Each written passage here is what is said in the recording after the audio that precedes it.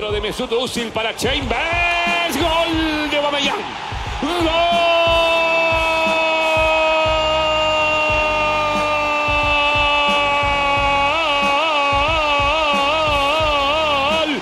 Del Arsenal de Argentina. Pasó Guendouzi, Pepe.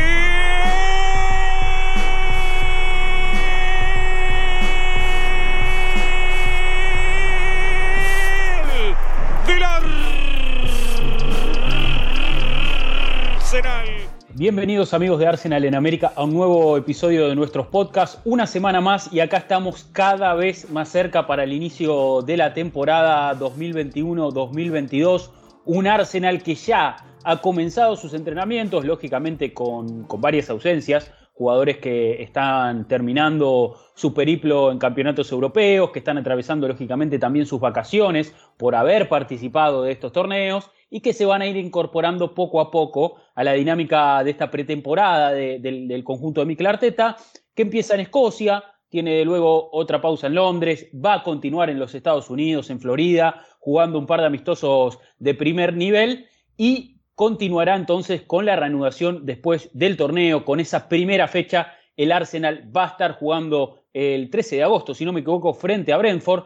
Esa va a ser la jornada inicial del campeonato y el puntapié de una nueva campaña donde Arsenal busca volver a los primeros puestos, donde busca de vuelta estar codeándose con la elite en una temporada, como siempre aclaramos, y que hay que tener en cuenta, va a estar compitiendo solamente a nivel doméstico. Premier League, Copa de la Liga, FA Cup son los objetivos del conjunto Gunner, que ya tiene a su primer refuerzo confirmado. Ya está en nuestras instalaciones, ya se puso la camiseta, ya paseó por el Emirates, se sacó la foto, firmó el contrato. Hablamos de Nuno Tavares, lateral portugués que viene como a reemplazar a Tierney, sino a competirle un poquito el puesto, a hacer su backup, a aprender de él, a potenciarse, a compartirle ese lateral izquierdo que estaba diezmado, porque Kolasinac se había ido a préstamo, ahora regresó, pero Mikel Arteta no lo tiene en cuenta. Necesitábamos un jugador joven, alguien con proyección. Ese es Nuno Tavares, vamos a estar hablando de él. Y también un poco de lo que fueron los cierres de las dos competencias importantes de selecciones que hubo en este receso. Hablamos de la Copa América, con Argentina consagrándose campeón, con una gran actuación de Emiliano Martínez. No es más jugador del club, pero queremos charlar un poquito sobre él. Y también lo que ocurrió en la Eurocopa. Todos esperaban un Inglaterra campeón en Wembley. Finalmente la Copa cayó en manos de Italia por una acción que la verdad que nos afecta como hinchas de Arsenal, nos duele. Vimos patear a Bukayo Saka ese quinto penal. La verdad, tenemos mucho para decir al respecto. Sí. Vamos a estar hablando sobre eso. Así que pónganse cómodos. Ustedes también van a participar de este episodio. De aquí al final del programa vamos a estar contestando todas sus preguntas, todos esos comentarios que dejaron en nuestra cuenta de Twitter, @Arsenal_América. Por ahora, mano a mano con Mati Terzic. Mati, ¿todo bien? Bien, Rodri, ¿cómo estás? ¿Todo bien? Todo tremendo fin de semana, ¿no? Para los que seguimos el deporte, vos que laburás de esto encima, tremendo, sí. Impresionante. Agitado, sí. Agitado, seguramente. Sí, yo estoy indignado. Sigo indignado, lo hablábamos fuera de aire, lo sigo sosteniendo ahora. Como un equipo con semejante cantidad de nombres deja que un chico de 19 años patee el quinto penal en una final. No lo puedo entender, pero bueno, ya vamos a entrar un poco en detalles. A un mes estamos, Rodri. Un mes del primer partido oficial de Arsenal esta temporada, ¿no? 13 de agosto, como dijiste bien, contra Brentford. Viernes, feo empezar un viernes, ¿no? Pero bueno, sí. Es lo que hay. Un mes, falta un mes nomás. Ya estamos. El equipo ya empezó su preparación, como decíamos. Va a viajar a Escocia, va a jugar un par de amistosos ahí, va a entrenar también en ese país y también va después a viajar a Estados Unidos. Pero bueno, por lo pronto estamos también a la expectativa de los fichajes, que me parece que es lo que nos tiene en vilo siempre por estas épocas. Ya Arsenal confirmó a su nuevo jugador, a Nuno Tavares, este chico que viene del Benfica, posó con la camiseta amarilla, la del cañón, número 20, va a usar el dorsal 20 Nuno Tavares en el Arsenal. Maldito ese número, ¿eh? Sí, un número complicado, pero... No quiero decir el nombre. No lo decimos mejor, ¿no? No lo decimos mejor. No. Todos sabemos, creo que todos los de Arsenal tenemos mapeados a quién corresponde cada dorsal. Y viste, cuando decís, bueno, Bukayo Saka agarra la 7 y decís, bueno, qué responsabilidad, porque era la de Pirela. Y ese, bueno, el 20 tiene su historia. La soltó alguien. Por Flamini lo decís, ¿no? Por Mati Flamini lo decís, ¿no? También, pero recientemente era de un Determinado jugador defensor que no... supo ser campeón del mundo, pero poco flojo. Bueno, Ay, a ver. Nuno Tavares, jugador de Arsenal. Lo veníamos hablando también hace varios programas. Me parece que Arsenal ha cerrado uno de sus 3 fichajes que tiene ahí, digamos, pendiendo de un hilo. Falta ver qué sucede con Albert Zambi Lokonga del Anderlecht y con Ben White. Me parece que son los otros 2 que están al caer o los que Arsenal está pujando más fuerte. Pero bueno, por lo pronto lo de Tavares ya es un hecho. Ya lo habíamos visto viajar con sus agentes rumbo a Londres, que en un avión, en una foto. Ahora ya posó con Arteta, con Edu, con la camiseta. ¿Qué decir de Nuno Tavares? Lateral que juega preferentemente por izquierda, va a pelear el puesto con Tierney o va a ser su backup, como decimos. Es un fichaje, me parece que Arsenal estaba, según la información que leí, como que lo estaba siguiendo este chico, que también lo seguía a Napoli, lo seguían a otros equipos de Europa. A ver, es un fichaje de muy bajo riesgo para Arsenal. Es una inversión de muy bajo riesgo. No costó tanto, unos 7-8 millones de libras. Es un activo que, teniendo en cuenta su edad, todavía tiene margen de mejora, todavía va a ser vendible.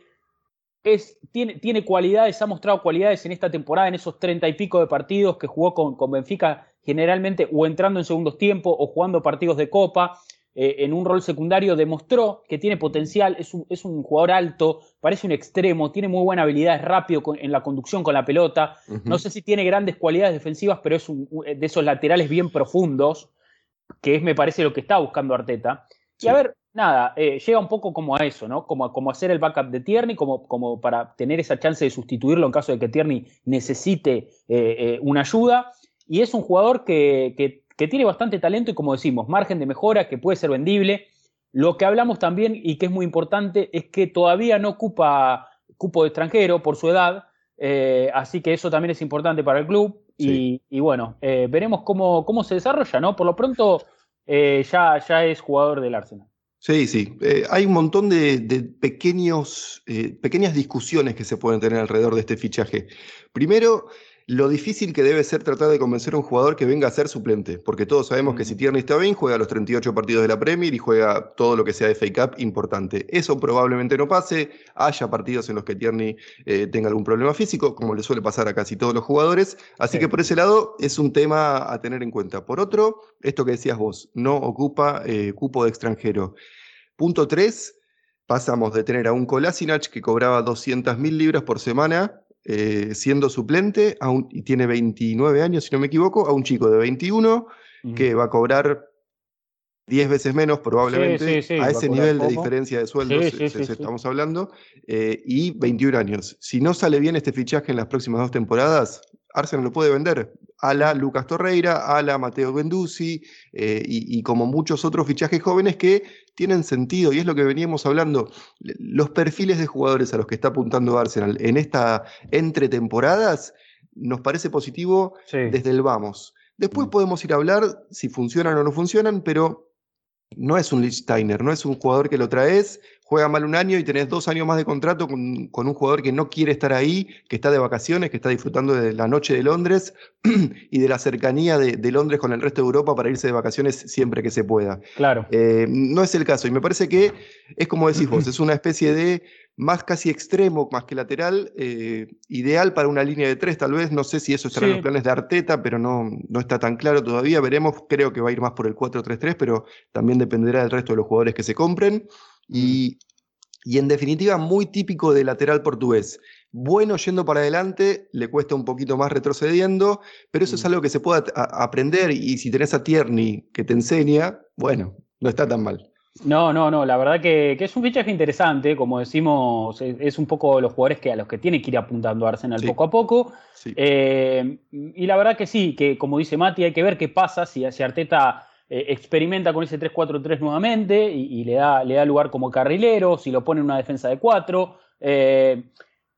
Porque hay que ver qué pasa con el lateral derecho también, dependiendo, claro. Porque si no tenemos lateral derecho nuevo, que es una posibilidad de eso, hay que prepararse para eso. No hay rumores de No. laterales derechos. Rumores de salidas nada más, porque lo que se especula en las últimas horas es que parece que Bellerín está forzando esa salida al Inter, se quiere ir a vivir a Milán, y me parece que no hay reemplazo por ahora. Cedric parte como el favorito a pelear el puesto con Chambers, Claro. pero no hay una alternativa muy fiable todavía.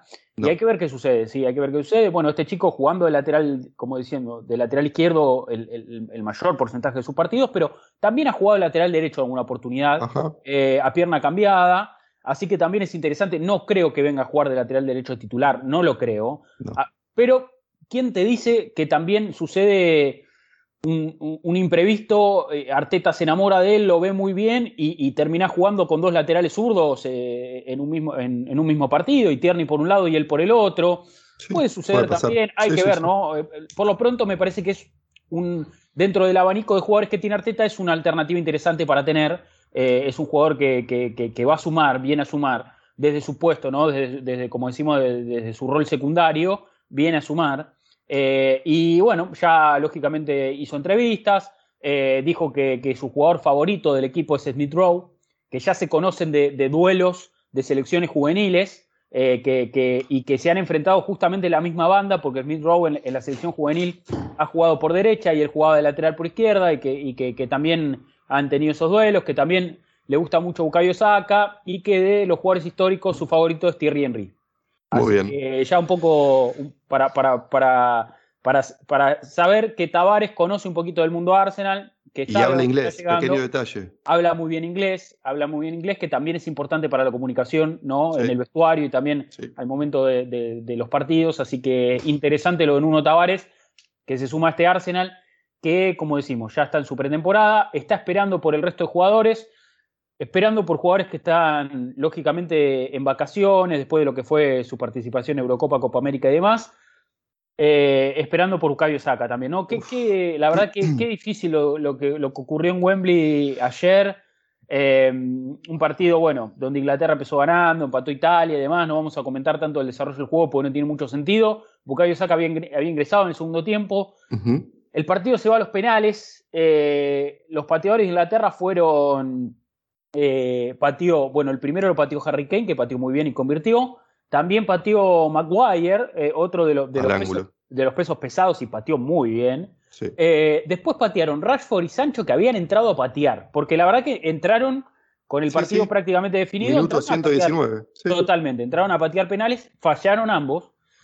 Muy mal pateados los dos. Mal pateados los dos, sobre todo ante Donnarumma también, que es un arquero que hay que patear bien sí o sí. Ante Donnarumma hay que patear bien sí o sí. Y después le dan el quinto penal a Bukayo Saka. La verdad que es algo insólito. No se puede entender. Nadie que haya estado en un equipo, en un deporte de equipo, ni siquiera fútbol, deporte de equipo, fútbol 5, handball, vóley, no sé, hockey, lo que sea, nunca le podés dar esta responsabilidad a un chico de 19 años. Último penal de una final de la Eurocopa, hacía casi 60 años que Inglaterra no jugaba una final, y le das la responsabilidad a un chico de 19 años que está jugando su quinto partido en la selección. Sí. Eso es, primero, que habla muy bien de Bukayo, porque él se tuvo la confianza para decir yo lo quiero patear. Eso es un factor que no quiero dejar pasar, porque te habla de la confianza que se tiene este chico, que al mismo tiempo tiene una humildad que la reconocen todos sus compañeros y todos los integrantes del cuerpo técnico de Inglaterra. Fue una especie de mascota de este plantel inglés, en el buen sentido lo digo. Muchos sorprendidos por la amabilidad, por su interés en prestar atención a las recomendaciones de los jugadores más experimentados, que hay muchos en Inglaterra, pero ninguno quiso patear ese penal, ¿eh? Ni Henderson fue, ni Grealish fue. ¿Quién más estaba ahí en la cancha que podría haber ido a patear? Hablábamos antes. No pateó, por ejemplo, no pateó Walker. Calvin Phillips. No pateó Stones, no pateó Calvin Phillips. Stones y Walker, tipos que están hace 5 años en uno de los mejores equipos de Europa. ¿Cómo no vas a patear ese penal vos? No pateó Henderson, no pateó Sterling, no pateó hasta Pickford, te diría, que tenía más espalda como para hacerse cargo de ese tiro. Hasta Pickford, te juro que me molesta muchísimo. Sí. No porque Bukayo Saka no tenga las cualidades. La realidad es que es un futbolista de muchísimo potencial. Sabemos el rol que ocupa en Arsenal, es uno es el mejor producto de la cantera, como siempre decimos, de la historia de Arsenal. Es un jugador que está a la altura de Mbappé, de Haaland, de los grandes talentos del fútbol mundial, de Foden, pero me parece que no patea penales, ni siquiera patea penales. Lo pusieron en ese lugar, lógicamente, como decís vos, Mati, hay que reconocer que Bukayo Saka también tuvo la personalidad para decir, bueno, me dan esta responsabilidad, voy, apoyo la pelota y pateo, porque tranquilamente podría haber dicho, no, che, yo prefiero Claro. no patear este penal, pateo el otro. ¿Y quién le iba a decir algo, además? Claro. ¿Quién le iba a decir algo? Pero cuando le tocó estar en esa posición, no dudó y dijo, bueno, voy y pateo yo. La verdad que ante un Wembley repleto, ante un Donnarumma que también es un arquerazo, hay muchos factores ahí que empiezan a confluir para que la presión, ¿no? La olla de presión sea la verdad que muy, muy imponente y creo que lo de Bukayo Saka, espero que no lo golpee, ¿no? Que no golpee su autoestima, que la verdad que anímicamente no lo deje tocado, porque sería una lástima que un chico con tanto talento ahora tenga un mal pasaje en su carrera o atraviese una mala temporada a partir de este error que la verdad que es un error que él cometió, pero es una situación en la que lo pusieron, ¿no? Sí. Lo forzaron a patear ese penal que la verdad que no tenía mucho sentido. Quiero pasar en blanco, los jugadores que estaban en cancha en ese momento, que podrían haber pateado, que no eran Saka. Luke Shaw, que había metido el gol y estaba con la confianza, debe haber jugado uno de los mejores partidos de su vida, Luke Shaw, ni se asomó. Lo mismo, John Stones, un chico que tiene 10 años en primera, jugando en uno de los mejores equipos de la historia de Inglaterra, siendo central titular esta temporada, que retomó su gran nivel. No apareció. Oh. Bueno, Kyle Walker me confundí porque había salido. Y Henderson también lo había reemplazado, creo que Rashford o Sancho, antes de entrar. Calvin Phillips, joven también, pero con una experiencia mucho más que la de Bukayo. Y Raheem Sterling, que tiene 28 años, tiene Sterling. ¿Cuántos goles tiene en primera Sterling? Sí. Dale, y lo dejás, le decís que sí a Bukayo. Sí. Y el otro tema, no existen más las listas. Son los jugadores los que definen ahí en la mitad de la cancha. En el momento, sí. Voy yo, vas vos, yo voy en el siguiente, yo me aguanto para el último. Los jugadores deciden. Bukayo dijo, yo voy. Eso no nos tenemos que olvidar de eso. Sí. Yo la verdad que no, sigo sin entenderlo. Es algo que no entiendo cómo pasó que Bukayo Saka quede pateando ese quinto penal. La realidad es que lógicamente nos duele a todos como hincha de Arsenal, también caló muy hondo en el pueblo inglés, ¿no? Sí. Y empezó a aflorar la mediocridad y las miserias del hooligan, del hincha de fútbol, mucho insulto racista a Bukayo Saka en redes sociales, en contrapartida mucho apoyo también de sus compañeros, muchos jugadores de Arsenal saliendo a bancarlo, a decirle tranquilo, sos un chico que tiene mucho potencial, que esto te va a pasar, esto... Una de las palabras que me gustó fue la de Aubameyang, como diciendo, no me acuerdo textualmente, pero como diciendo, esto va a construir tus éxitos. O sea, estos son los fracasos que construyen tus éxitos. Claro. Me parece que es una forma correcta de verlo, me parece que es así como hay que tomar este tipo de cuestiones. Sí.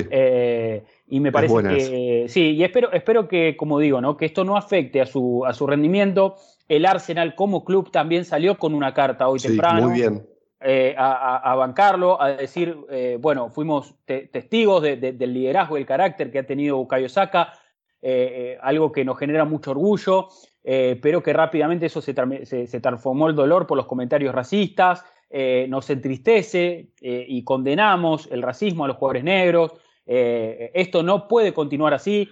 Arsenal dice, tenemos procesos internos para garantizar que los jugadores tengan el apoyo emocional para transitar estos inconvenientes, pero hay mucho por hacer por afuera también, y me parece que, bueno, Bukayo Saka, un chico que está desde los 7 años en el club, recibe el apoyo que realmente necesita, y bueno, el mensaje para Bukayo del Arsenal como club es la cabeza en alto, estamos muy orgullosos de vos, ansiosos porque vuelvas a la pretemporada, porque vuelvas a estar con nosotros en el club, y me parece que ese es el sentimiento general, ¿no? De todos los hinchas de Arsenal.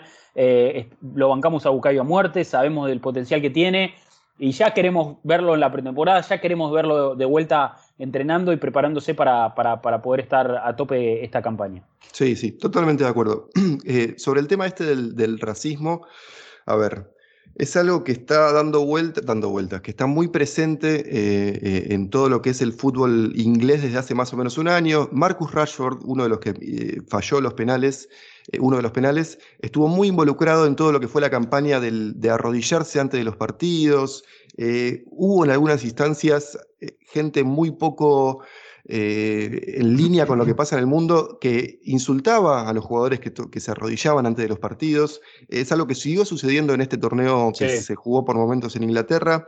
El mismo Boris Johnson, primer ministro de Inglaterra, no condenó a la gente que insultaba a los jugadores que decidían protestar contra el racismo, y que haya sucedido esto después de que los 3 jugadores de color hayan fallado los penales. Que al otro día reciban amenazas, que al otro día reciban insultos de gente que no tiene nada que hacer con eso en las redes sociales, demuestra un poco el por qué los jugadores se arrodillan antes de los partidos, ¿no? Recuerden que Arsenal jugó esta temporada que pasó contra Slavia Praga. Uno de sus jugadores estuvo suspendido 10 fechas por un insulto racista. Los jugadores de Arsenal, antes de comenzar esa segunda vuelta, se arrodillaron con una actitud desafiante frente a Slavia Praga, que para nosotros fue algo que va un poquito más allá del fútbol. Lo que creemos que las cosas van más allá de los colores de la piel, del ingreso económico, del país donde hayas nacido. Los que pensamos que es un mundo mucho más globalizado de lo que algunos creen, aplaudimos esas cosas de Arsenal. Lo mismo que este comunicado. No hay lugar para el racismo en el mundo en general, y menos en el fútbol. Y Bukayo, un chico de 7 años, un chico negro de 7 años, que representa a Arsenal con una humildad, con una entereza deportiva, con carácter, con ganas de aprender, pero también de demostrar por qué es uno de los mejores. Es algo que nos tiene que generar orgullo como hinchas, y es algo que tenemos que bancar siempre. No hay lugar para el racismo, ni en este podcast, ni en Arsenal, ni en el fútbol. No tiene que haber lugar para el racismo. No, totalmente. Y me parece que ya es una visión que ha cambiado hace mucho tiempo.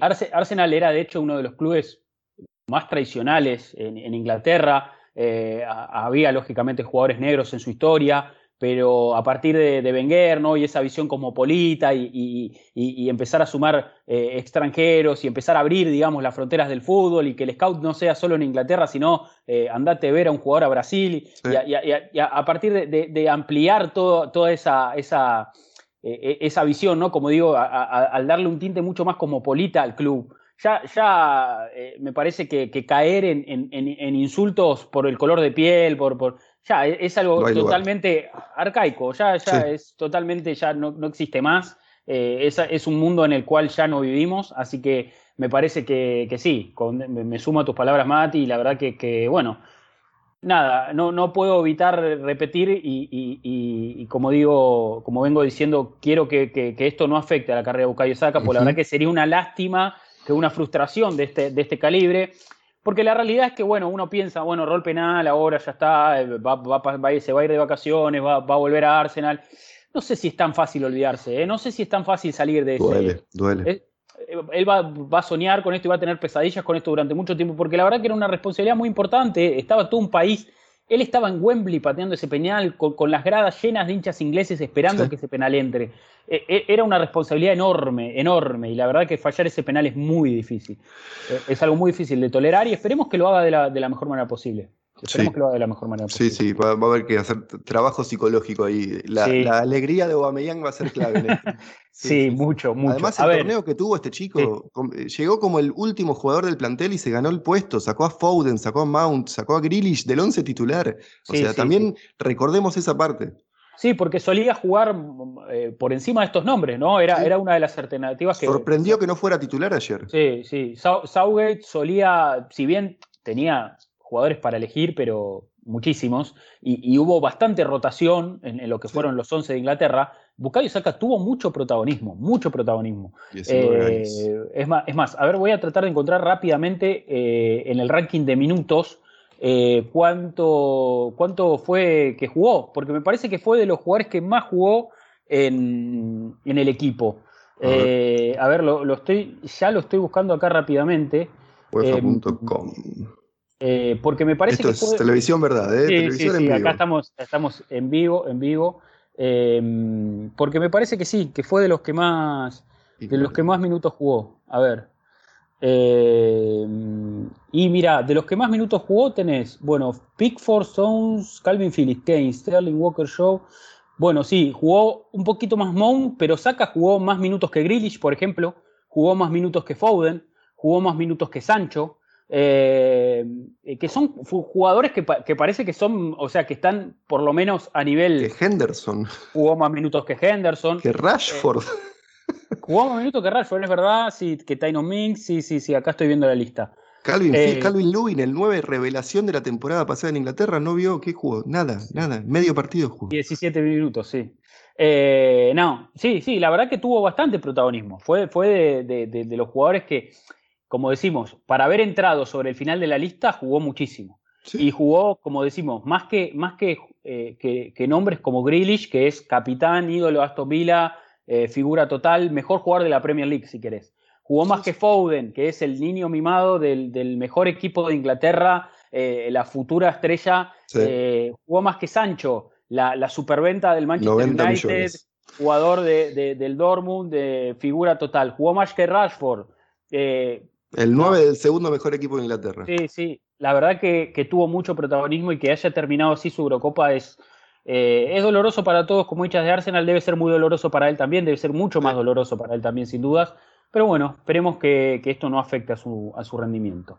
Y bueno, a seguir ahora. Que descanse, sí, que vuelva descansado. Pretemporada va a llegar tarde, obviamente, pero necesita el descanso, sobre todo mentalmente. Después de la temporada que tuvo, fue el segundo jugador con más minutos de Arsenal también. No nos olvidemos de eso. Eso es verdad. Necesita por lo menos 2 o 3 semanas de desconexión. Que se vaya a la playa, patitas en el agua, que descanse todo lo que tenga que descansar. Lo esperamos con los brazos abiertos. Total, Pepe puede guardar su puesto un tiempito. Sí, fue el jugador de campo, de hecho, con más minutos. Porque, bueno, el jugador con más minutos es Leno, Claro. pero del resto de la lista para abajo ahí empieza con Saka. La verdad que sí. Bien, a ver, Mati, ¿te parece si vamos a unas preguntas? Hay un poco de todo, así empezamos también a darle lugar a la gente y entre nosotros también empezamos a debatir y desmenuzar un poquito más estos temas. A ver, nos comenta Luis David, dice: respecto a lo de Saka, solo nos queda brindarle apoyo y esperar que con el tiempo pueda transformar este episodio en algo positivo. Caer nos hace más fuertes, dice Luis David.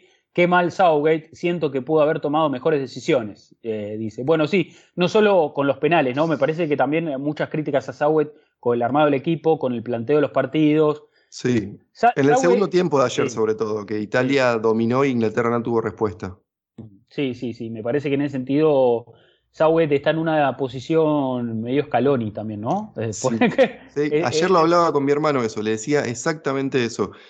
Él no es muy futbolero y me preguntó por el técnico y por Inglaterra, qué sé yo, le comenté, muy parecido a lo que está ahí, nadie sabe por qué está ahí, Claro. porque es el entrenador de Inglaterra, pero bueno, está ahí y de a poquito estaba como armando una cultura alrededor del equipo interesante que culminó con una final después de casi 60 años, algo similar a lo de Argentina con Scaloni, que primer triunfo en casi 30 años, pero ahora que perdió, las dudas van a empezar a... Las dos van a empezar a... Sí, lo que hubiera pasado si Argentina perdía la final, claramente. Sí. A ver, dice Sebastián Durán, felicidades por esta Copa, chicos. Bueno, me imagino que por la Copa América y porque somos argentinos, ¿no? No puedo creer el arquero que vendimos, dice Sebastián Durán. Mi corazón está roto por Saka. Southgate lo mató, pero hay que tener huevos para patear el quinto. Al parecer no llegarán delanteros a este mercado. ¿Se quedarían con Maddison de 10 o buscarían a otro? Si llega Maddison, dámelo, Sí. porque aparte ya caía la opción de Odegaard, creo que sí, vamos a necesitar salir a buscar otro 10 al mercado. Arsenal me parece que está tratando de fichar un mediocampista de ese calibre, ¿no? Lo que intentó con Locatelli, que dudo que se llegue a buen puerto, me parece que Juventus ahí va a ganar la pulseada. Y me parece que Maddison es uno de los jugadores que Arsenal está intentando fichar, más allá de Lokonga, ¿no? De Lokonga, que va a ser uno de los mediocampistas que va a sumar hacia el plantel. Probablemente, yo creo que Arsenal está buscando un jugador de nombre. Ojalá sea Maddison. Me gusta mucho Maddison a mí. Me encanta, sí, me encanta. No formó parte de este plantel porque estuvo con lesiones la última parte de la temporada, pero si no hubiera estado en esta Eurocopa, tranquilamente Maddison. Sobre ese tema, recién pensaba, ¿cómo puede ser? Lo decíamos antes, a un mes del comienzo de la temporada y los rumores, sigue firme lo de Lokonga, tipo 90% cerrado, igual que lo de Ben White, pero nada. Igual el resto de los equipos tampoco. No, Harry sí, Kane se quiere ir de Tottenham y eso puede llegar a ser un cimbronazo en la Premier League, sí. porque Kun Agüero se fue del City, el City lo tiene que reemplazar. O sea, hay rumores de salida de Gabriel Jesús. Bueno, llegó Sancho, a ver si eso empieza a mover un poco todo, pero tampoco afecta tanto al resto de los equipos Sí, ingleses. no, sí. Estoy un poquito más nervioso que hace un par de semanas, que estaba bastante tranquilo con el tiempo que quedaba. Estamos a un mes del comienzo de la temporada, Claro. estamos a 31 de agosto, es que cierra el mercado de pases. No queremos que los jugadores lleguen sobre el No, final de no, ese mercado de pases, porque no, no. vimos lo que pasó con Thomas Partey sin pretemporada y lastimándose regularmente las piernas muscularmente porque no estaba listo para esta competición. Así que ya, te soy sincero, me estoy empezando a preocupar. Sí, sí, coincido, Mati, coincido con esa lectura. Y con respecto a lo que dice Sebastián, de no puedo creer el arquero que vendimos, Oh, podemos hablar un poquito del Dibu, si te parece, Mati. A ver, bueno, Dibu Martínez, campeón de América con Argentina, un título héroe. que se le estaba resistiendo casi 3 décadas sin ganar. Nada, Argentina perdió 7 finales en este lapso, en 19 torneos. La verdad que era un título que se esperaba, sobre todo por Lionel Messi, me parece, ¿no? A Sí, ver, y el protagonismo de Dibu Martínez en esta Copa América, ¿no? El protagonismo que tomó, porque más allá de la serie por penales con Colombia, terminó con 4 vallas invicto, en 7 partidos, que es un montón. sí. Eh, adorado por Messi en redes sociales, en entrenamientos, en todo tipo de actividades mediáticas que hubo de la selección argentina, en entrevistas post partido. Messi lo adora, lo ama Sí, al Dibu Martínez, y la verdad que eso lo pone en una posición especial también, sí, porque yo, algo que debatía ayer en el almuerzo, después de haber trabajado hasta las 3 de la mañana con la consagración de Argentina, me levanté, almorcé tranquilo y estaba debatiendo, y charlaba un poco,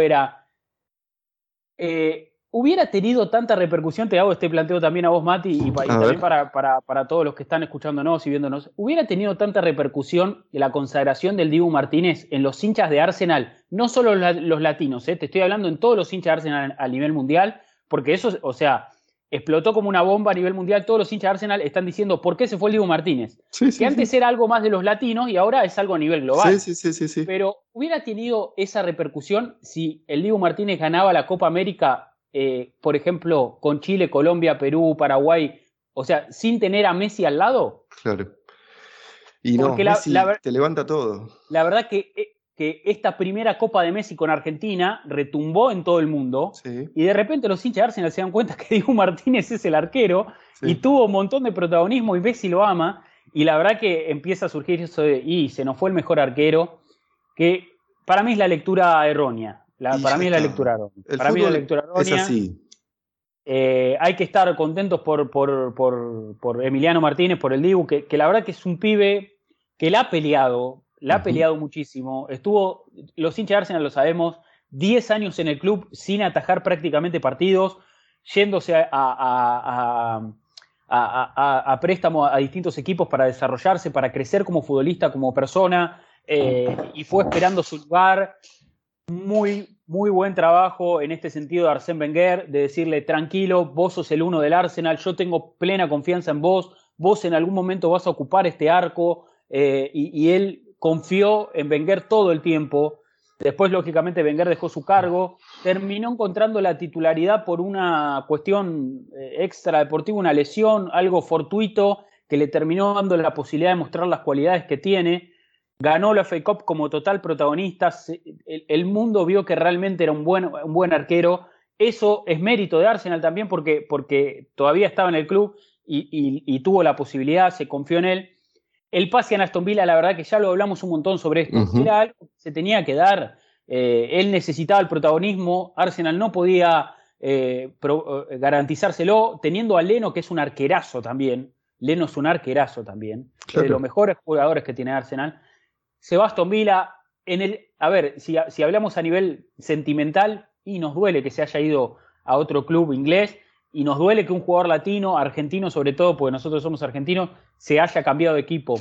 Pero a nivel si lo pensamos desde el lado frío, desde los negocios, un jugador que pagaste 600.000 libras, creo 500.000 libras, lo vendiste en 23 palos. Es un negocio, Sí, sí, sí. es un Sí. negocio. El arquero argentino más caro de la historia. Le está yendo muy bien. Hay que ponerse contento por eso, porque aparte nunca va a dejar de ser de Arsenal, nunca va a dejar de ser Gunner. Estuvo 10 años en el club, el Arsenal lo formó como futbolista. Como persona. Como persona, o sea, él llegó al club siendo un chico de 17 años que no hablaba inglés, que venía de Mar del Plata, de la Argentina, de una ciudad balnearia muy chiquita en Argentina, a Londres, a una ciudad, a una capital del mundo, se adaptó a todo eso, estuvo 10 años ahí, se fue del Arsenal siendo esposo, padre, es otra persona, se formó como persona. Hay que estar contentos por eso, Sí, hay que estar sí. contentos, muy contentos por el Dibu Martínez. Particularmente yo le envié un mensaje, dudo que me contestó, cuando ganamos la FK me contestó 4 días después, capaz me contesta, capaz no. Así que nada, cada vez que tenga la oportunidad de decirlo lo voy a decir, estoy muy contento por él, se merece todo esto y más, porque Sí. es un chico que tiene una mentalidad de acero, de acero. Sí, sí, sí, sí. Coincido totalmente. ¿Y sabes lo que me pasa a mí?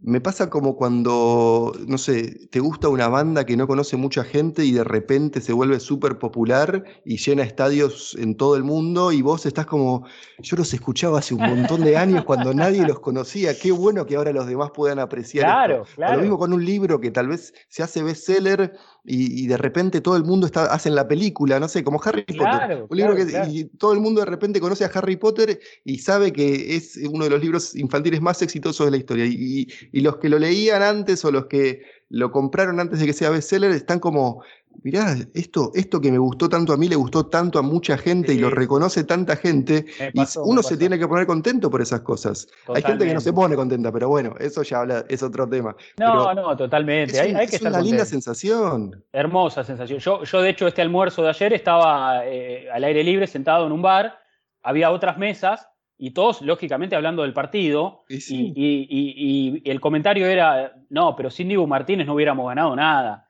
Y y yo no. a Dibu Martínez lo veo atajar hace 10 años. O sea, Sí, y la sí, verdad que sí. era como, me sentía orgulloso en ese sentido de Lo decir, qué bueno. entrevistamos antes que nadie a ver, ¿cuántas veces lo había llamado Teis Sports? Y nadie lo había llamado. Nosotros hablamos con él antes, porque teníamos un Sí, sí. interés particular. No, lógicamente, porque era jugador de nuestro equipo, era latino, lo seguíamos, teníamos contacto con él, buena relación.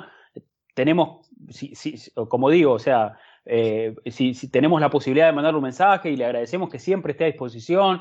Entonces, la verdad que se lo merece. Él se merece este presente, se merece ser campeón de América con Messi, se merece ser uno de los mejores arqueros de la Premier League, se merece ser el arquero titular de la selección Sí, argentina. sí, Yo creo no lo sacan más. que ese puesto que ocupó Chiquito Romero tanto tiempo hoy ya le pertenece y Sí, hay que ver hasta cuándo pero de acá en adelante va a ser suyo y ojalá que pueda disfrutarlo y que pueda darle también a la selección muchas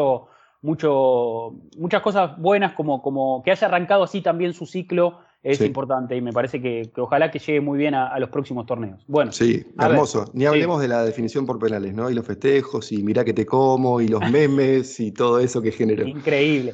Bueno, vi un video, él mismo en redes sociales reposteó un video, retuiteó un video de una persona, no sé si era en la avenida 9 de Julio, que es la avenida más grande acá de Buenos Aires, para los que nos escuchan en otras partes, es una avenida icónica en Buenos Aires. La gente se juntó ahí porque está el monumento del obelisco a festejar y gente haciendo atajadas en la calle, haciendo sus mismos gestos, gritando, mirá que te como. O sea, se generó Hermoso. un Sí, sí, sí. fenómeno impresionante y la verdad que nosotros que, como dice Mati, que sabemos de dónde viene y sabemos todo lo que trabajó para llegar a este lugar, nos pone muy contentos por él y es me parece lo que tenemos que sentir, ¿no? No esa sensación de qué lástima que no está, sino qué bueno que llegó a ese Sí, lugar. Me felicidad por parece él. que hay que tomárselo de esa forma. A ver, bueno, nos comenta Luis David, dice, no tengo muchas expectativas con el fichaje de Tavares, no por él, sino por el rol que viene a cumplir. De todos modos, le hará bien a Tierney tener competencia. Espero que se resuelva lo de Xhaka y se avance con lo de Ben White. Nos comenta Aidit. Bueno, otra cosa que está frenada, lo de Yaka. Sí, es Hace verdad. 2 semanas está cerrado, pero no está cerrado. Venía todo fluía muy bien las negociaciones con Roma. Ahora me parece que se estancó un poco, ¿no? Entre los clubes debe haber algún tipo de diferencia. Deben estar poniéndose de acuerdo con algunas cuestiones. Va a terminar jugando seguramente en el equipo de Mourinho, que ya arrancó a entrenar, ya arrancó, pero no sé, hay que ver, falta ver qué pasa, ¿no? Falta ver La qué pasa firma. con la firma. Nos comenta Mateo Arrioleca, dice: felicitaciones por la Copa, muchachos. Yo seguiré llorando por las palabras de Diego al final y por no tenerlo con nosotros. Nos quedamos con un arquero que ahora se quiere ir, dice Mateo. Aplaude. A ver, Edwin López. Aguante Saca, teniendo en cuenta las salidas que están por darse de suficiente con Party, el Neni, Lokonga. Rubén Neves dice: este último lo pongo pues dicen que está negociando. Teniendo en cuenta la Copa África, riesgo de lesiones, suspensiones, son suficientes para esa zona, dice Edwin López. Bueno, Rubén Neves es otro de los nombres que suena como mediocampista, ¿no? Maddison, Locatelli, Rubén Neves, me parece que son esos rumores. Yo creo que Arsenal va a cerrar uno de esos jugadores. O Aguar también, ¿eh? Aguar, es la esperanza que tengo. Ojalá que pueda cerrar uno de esos jugadores. Y es necesario. Estamos de acuerdo que es necesario porque si se va Xhaka, tenemos a Part, se fue Ceballos, se va Torreira, se fue Guendouzi. ¿Qué nos quedan? Partey, el Neni si es que se queda, este chico Lokonga que 21 años sin haber jugado un minuto de Premier League, no sabemos qué nos puede dar. Falta un jugador, de mínima falta un jugador. Si es que Joe Willock continúa, si no continúa Joe Willock, faltan 2 jugadores ahí. Claro. Bien. Nos comenta el Real William, dice: me encanta el rumor de Maddison, pero ¿no creen que 200k por semana y la número 10 es mucho? Dice. Dice: ¿hay chances de traer a Rice o Calvin Phillips? Dice: me gusta cómo están apuntando. Los dos. Son buenos jugadores, sí, son buenos jugadores. A ver, Rice tuvo una final tremenda ayer, ¿eh? Jugó muy bien Declan Rice. Declan Rice me gusta más que Calvin Phillips, que me parece que es un mediocentro mucho más posicional, más de corte defensivo, más de sacrificio. Sí. Rice tiene un poquito más de... pero no tiene gol. Arsenal necesita un mediocampista con gol. Sí. Por eso se apunta a Locatelli, se apunta a Maddison. Rubén Neves no tiene tanto gol, pero tiene muy buena pegada de media distancia. Patea bien también balones detenidos, tiros libres y demás. Me parece que Arsenal necesita un mediocampista con gol y Declan Rice no tiene gol. No. Nos ha hecho goles a nosotros, pero nos hacen goles tantos jugadores que la verdad que no es parámetro. No es parámetro. Dice: a ver, me gusta cómo están apuntando con Aguar, Renato y Neves. Bukayo, le sacaste el puesto a Foden, Sancho y Rashford. Con eso digo todo, dice. Claro. Sí, totalmente, lo que hablábamos recién. Sí. A ver, Santiago Barrega dice: 2 cosas. ¿Saben en qué quedó la última oferta que realizó Daniel Ek a los Kroenke? Desestimada. Rechazada, sí. Desestimada completamente. No, dice, y ahora, perdón, te interrumpo. Patrick Vieira, que era uno de los 3 que iba a estar acompañándolo a él, junto a Bergkamp y Henry, Vieira va a ser el nuevo técnico de Crystal Palace. Sí. Si ahí hay un conflicto de intereses, digo, no podés ser parte de un proyecto para comprar o formar parte del ejecutivo de un club si al mismo tiempo sos técnico de otro club. No, claro. Ahí, ya y eso te habla un poquito que se desinfló. Sí, que se quebró un poquito ahí el proyecto, o por lo menos lo que era mediáticamente el sostén para ir a pelear por el club. Sí, ahí se resquebrajó. Te iba a decir, me acabo de acordar algo que me había olvidado. Esto de Leno y Emi me hizo acordar a Vieirás Fábregas. Cuando Vieirás se va en 2006, Fábregas ya tenía una temporada y algo jugando en el primer equipo. Arsenal vendió al mejor volante central de Europa, de mínima de Europa, de los mejores del mundo, para darle lugar. Se fue a Juventus, después a Inter, para darle lugar a Fábregas, un chico de 18 años. Entonces, a veces los clubes toman estas decisiones, dejan a ir a un muy buen jugador que sigue teniendo éxito en otro lugar, pero se quedan con uno que realmente es muy, muy bueno, como es el caso de Leno. Digo, Leno no está al nivel de Fábregas si comparamos las cosas, pero pensando en ese tipo de cambios o de rotaciones en los planteles. Me quería dar ese detalle. No, sí, son decisiones que hay que tomar, lógicamente. A ver, dice, Santiago dice: si no se logra llegar a una negociación por Locatelli, ¿cuál sería otra opción para esta posición? Nombramos un par ahí, ¿no? Maddison, Rubén Neves, Aguar, me parece que son los nombres que están ahí rumbeados. Había sonado en su momento Rodrigo de Paul, que jugó una final increíble, pero ya es jugador del Atlético de Madrid, ya es otra cosa. Sonaron varios, pero bueno, hay que ver quién termina llegando también. Dice: por otro lado, Saka es muy joven, tiene mucho talento, por regalarnos, arriba el ánimo, dice Santiago. A ver, Sergito dice: Tavares representa una buena competencia para Tierney, me gusta que sea joven. Maddison me ilusionó, pero no se dará. Sabitzer o Aguar serían excelentes alternativas. Bueno, Sabitzer también, otro de los rumores. Bukayo, le digo que sea fuerte, que será un fenómeno en unos años. Carga solo el equipo más relevante de Londres, dice Sergito, completamente. A ver, nos comenta Ribodowski, dice: Bueno, se terminó la Eurocopa, espero que ya empiecen a dar las salidas de jugadores y fichajes, que se cierre una vez lo de Ben White. Esto de la serie de Amazon me ilusiona, que el Arsenal no hablamos de eso. tiene planeado algo grande de este mercado y que empiecen por fichar a Maddison. Bueno, Arsenal va a tener una serie en Amazon. ¿No, Mati? ¿Cómo se llama? ¿Inside the Game? No. ¿Cómo sí, es? Inside the Game me parece, ¿no? Arsenal. A ver, es parte de esta saga de All or Nothing que hicieron con Tottenham, ya se hizo hace poquito con el Tottenham de Mourinho, se hizo con el City de Guardiola, se hizo con el Dortmund, y ahora, bueno, se va a hacer con Arsenal. Interesante, lo van a estar, se va a filmar toda esta temporada, puertas adentro, todo lo que pase con el club. Y luego va a salir la temporada, o sea, el año que viene va a estar saliendo todo lo que pasó esta temporada. Generalmente se divide en 8 capítulos aproximadamente. Está bueno, está muy bueno tener acceso a todo lo que es el vestuario, a todo lo que es la puertas adentro, lo que sucede, ¿no? Se han visto cosas muy, muy interesantes, ¿no? La del Tottenham City, las charlas de Guardiola, los gritos de Mourinho, peleas entre Son y Kane en pleno vestuario, gritos, cómo se toman los entrenamientos. Bueno, en el caso del Tottenham lo agarró el periodo de cuando explotó la pandemia y nadie sabía nada y cómo se manejó en el club todo eso. Va a estar interesante ver qué tiene Arsenal para ofrecer en ese sentido, ¿no? Sí, sí. Por un lado creo que puede llegar a hablar de cierta confianza al interior del club de que va a ser una temporada positiva, porque esto puede salir todo para el diablo. Digo, tenemos el ejemplo del documental del Sunderland, que creo que documentaron la temporada en la que descendió de Premier League y la primera en el Championship, pensando que el Sunderland iba a pelear, iba a tener una buena temporada y terminó volviendo a descender a la League One. O sea, todo mal le salió ese año y terminó siendo una especie de hazmerreír de Inglaterra. Sunderland, que es un equipo grande, tradicional, creo que está en la tercera división ahora y no puede salir de ese pozo hace 3, 4 años. Sí.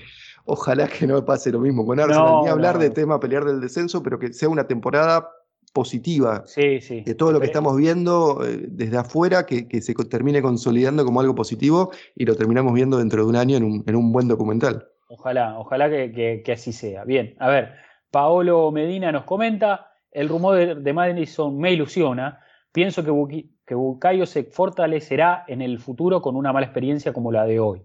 ¿Qué tal estaría mandar un video de Gunners de toda Latinoamérica apoyando a nuestro Bukayito? Dice. ¿Creen que se sentirá mejor eso o darle demasiada importancia?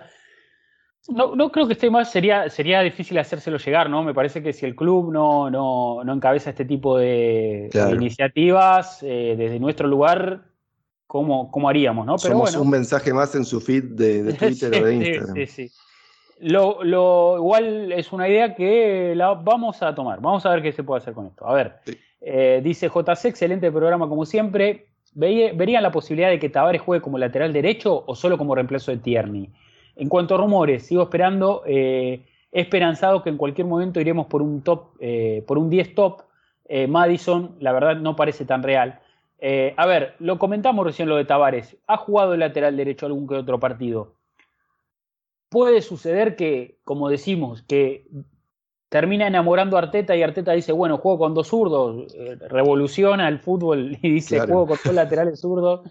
Sería algo extraño, pero ¿por qué no? ¿Por qué no? ¿Quién te dice?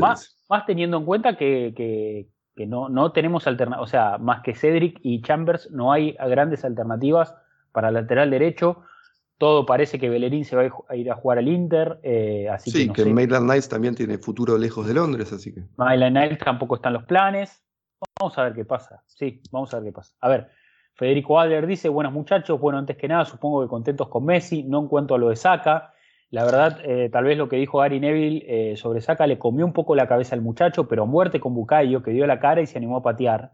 En cuanto a fichajes, no creo, creo que ya es momento de ir asumiendo lo de Ben White, es casi oficial, también lo de Lokonga.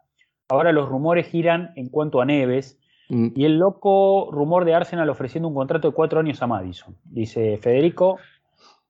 Sí, bueno, son las alternativas que hay en ese puesto, ¿no?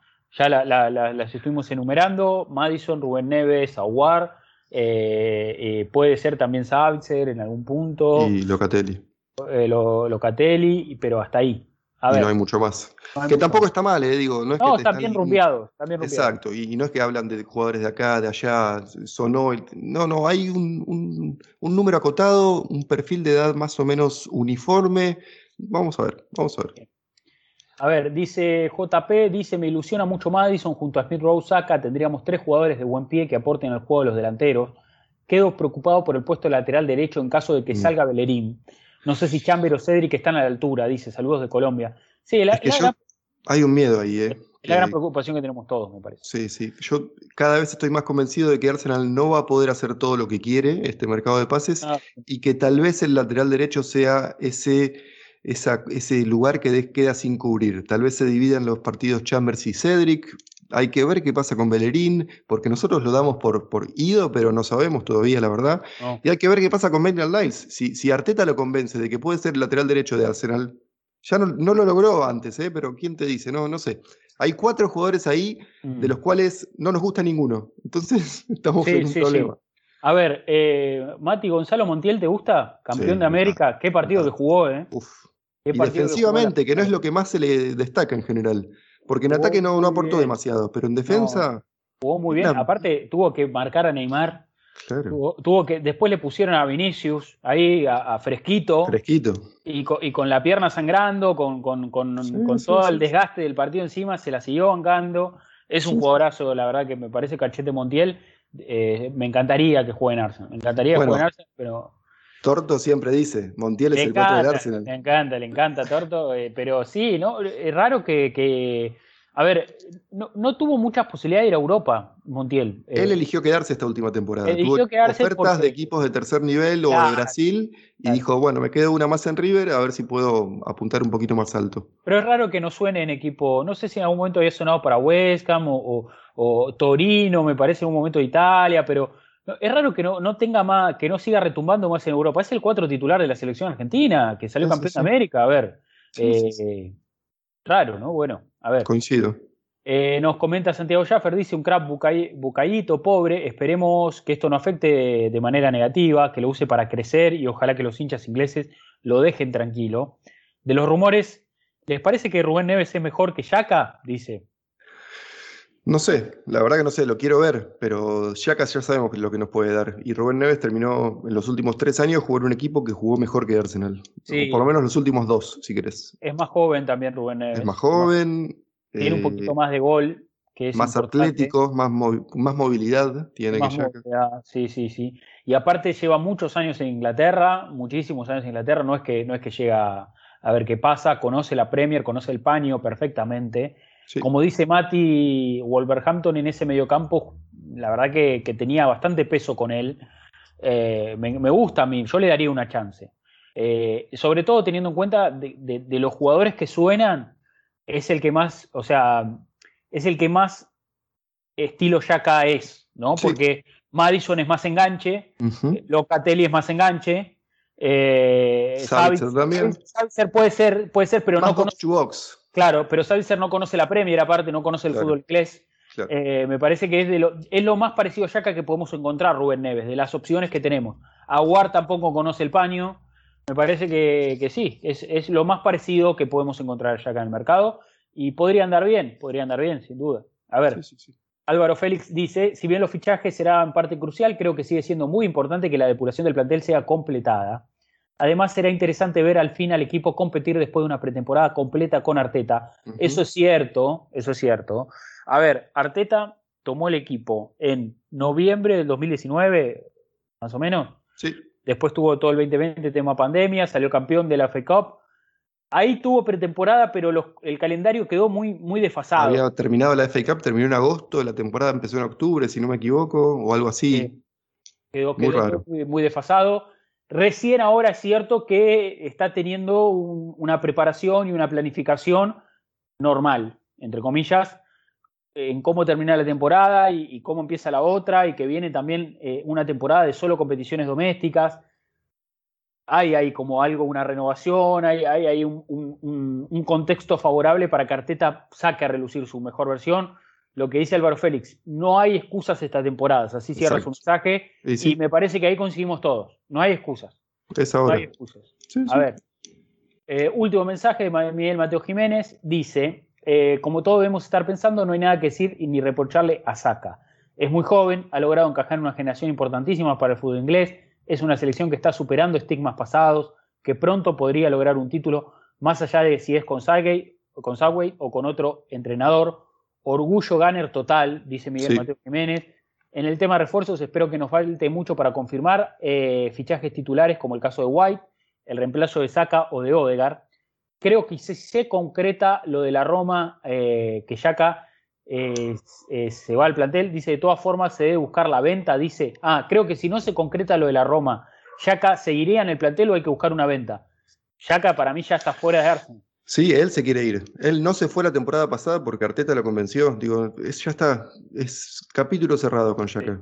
Sea Roma, sea donde sea, capítulo cerrado. Terminó su ciclo en Arsenal claramente. Terminó su ciclo en Arsenal. A ver, bueno, Postdata dice, felicidades a Rodri, Debo, Mati, Torto y los oyentes argentinos por la Copa América. Un saludo grande. Bueno, gracias. Muchas gracias. Miguel Mateo, le agradecemos ahí a todos, también los que nos felicitaron.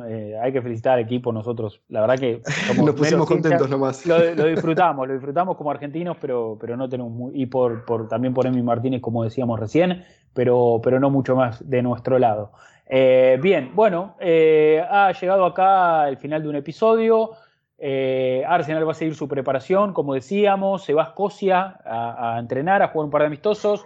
Y después va a venir lo que será la pretemporada en Florida, ¿no? Jugando amistosos también en Estados Unidos, ante el Inter, creo que tenemos uno. Sí. Y ante el Chelsea, si no me equivoco. Sí, Chelsea también. Bueno, hay que ver qué pasa ahí también en la pretemporada. Esperemos con jugadores nuevos. Esperemos con el arribo de jugadores nuevos. Esperemos que empiecen a llegar Ben White, Lokonga, algún mediocampista importante, ya sea Maddison o Locatelli o Rubén Neves o Savitzer o Aguar o el que sea, pero que venga un mediocampista.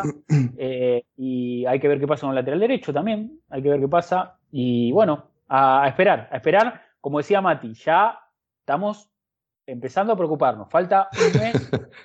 Para que empiece.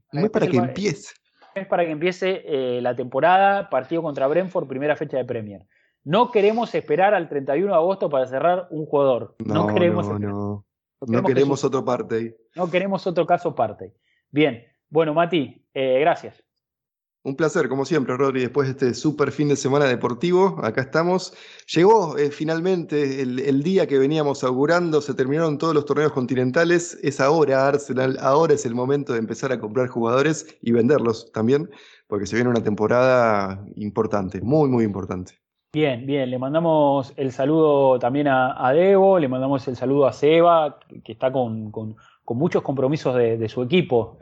Somos todos medio un poquito hinchas de Deporte Copsol también, ¿no? Sí, señor. Deportes o Deportivo, no me acuerdo bien ahora el nombre, perdón, pero lo bancamos a Seba en lo que haga. En lo que haga lo bancamos a Seba porque es un fenómeno. Debo también le mandamos un abrazo que no pudo estar hoy. También a Torto, siempre parte de este proyecto. Mati, bueno, gracias. Y nos vamos a reencontrar la semana que viene, ¿vale? Sí, señor, acá estaremos. Bueno, ha pasado Mati Tercit, mi nombre es Rodrigo Duben. Nos vamos a reencontrar la semana que viene y como siempre vamos a decir, aguante el Arsenal. Chao.